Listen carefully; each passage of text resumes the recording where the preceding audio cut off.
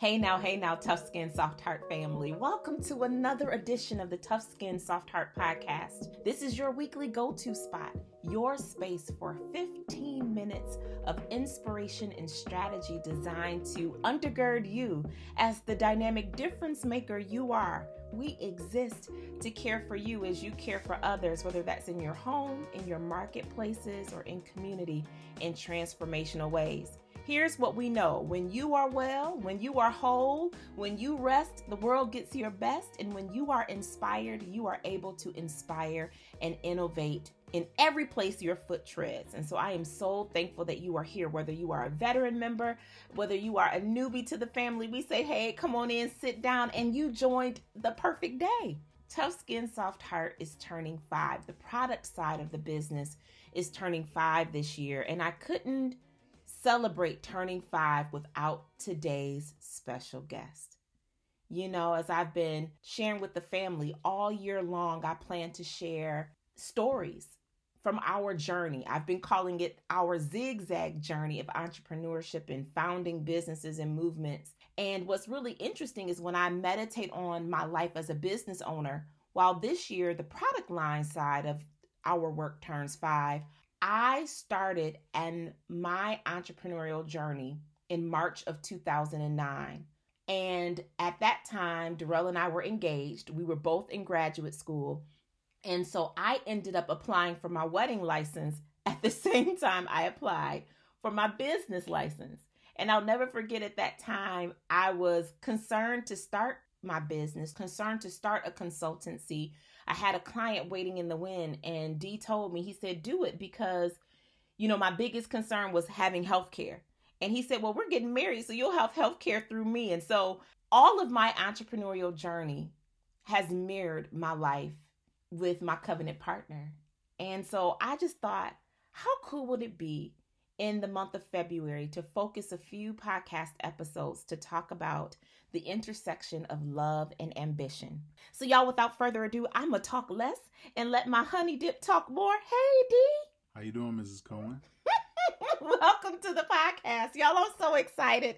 He is probably over it, but I am so excited. My hubby is an electrical engineer by day, and then he decided to go back to graduate school to become, of all things, a licensed therapist.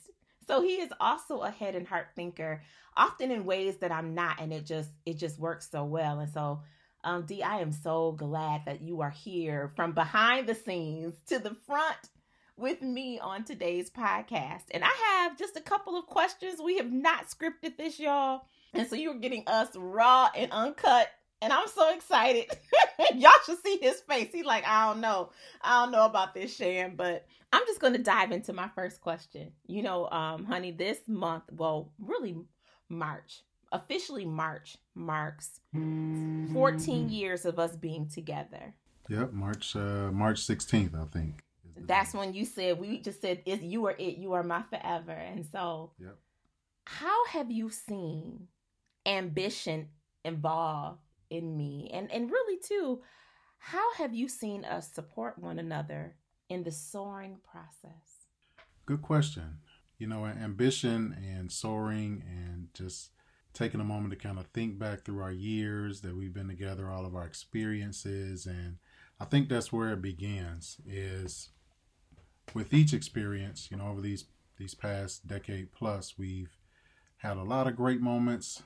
We've had a lot of challenges. We've gained a lot in terms of friends and family and friends that are our family, and we've had to let some relationships die as well. And I think that is through each one of those experiences, we were purpose about what do we learn from this? What is this telling us about us as a couple, us as individuals, us as business owners, or, you know, us as college graduates, just every hat that we wear. And how do we use these situations to help grow us or help us grow others? And so it's kind of been just kind of a natural thing. I don't know if I can really pinpoint an exact formula, but with each experience and with each win and each challenge and every tear and every moment of joy, it has either seeded in us something new or affirmed something that was already there, or given voice to something that we've always wanted to do, that you've always wanted to do. And so watching you be able to go from being shy about, I don't know if this is really it, to I'm really not sure if I should be doing this, to understanding that, your purpose is on purpose and that you have something special that this Tough Skin Soft Heart community needs.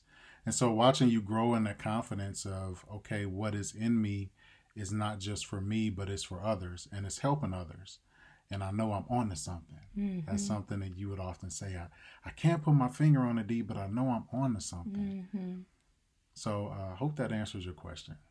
Oh, so good. This is why I call you. So my nickname for you is Stakeholder, especially when we're talking about business, because I know that it evokes something out of you when I come to you as a stakeholder and I bring either a decision or a strategic visioning issue or just something that has happened or a business opportunity to you. Talk to me from your perspective about being stakeholder, right? You were stakeholder before I had anything to put a stake around, right? You were stakeholder in the seed phase and the scaling phase, even in the that didn't work out well phase. What have you learned about being a stakeholder in my process of soaring?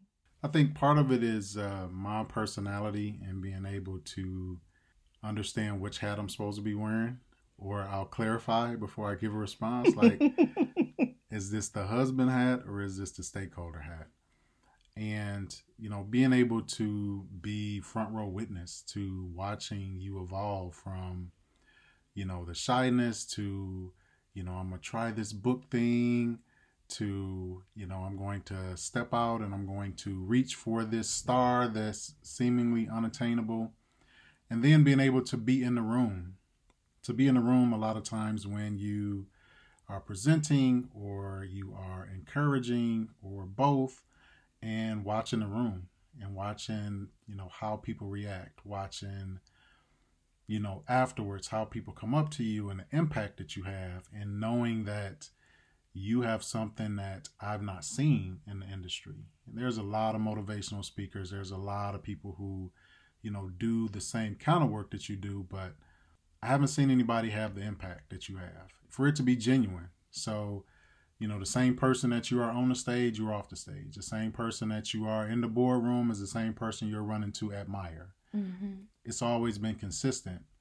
And so knowing that, it's almost like I got insider trading because I know the amount of dedication you put to your craft. And I know that it's more than just a job for you. It's more than just work for you. It is really about, this is how I pattern my life. This is how I, you often say that a lot of stuff that you talk about or that you encourage about is stuff that comes out of your own life. And so being able to witness that, to see you struggle and soar, and to be able to talk about that so eloquently and be able to relate to so many people's journey, I think that genuineness and that wholeheartedness you put in your work is something that people are drawn to.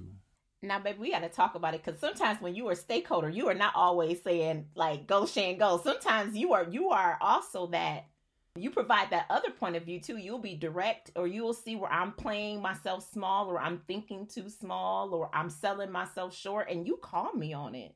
I do.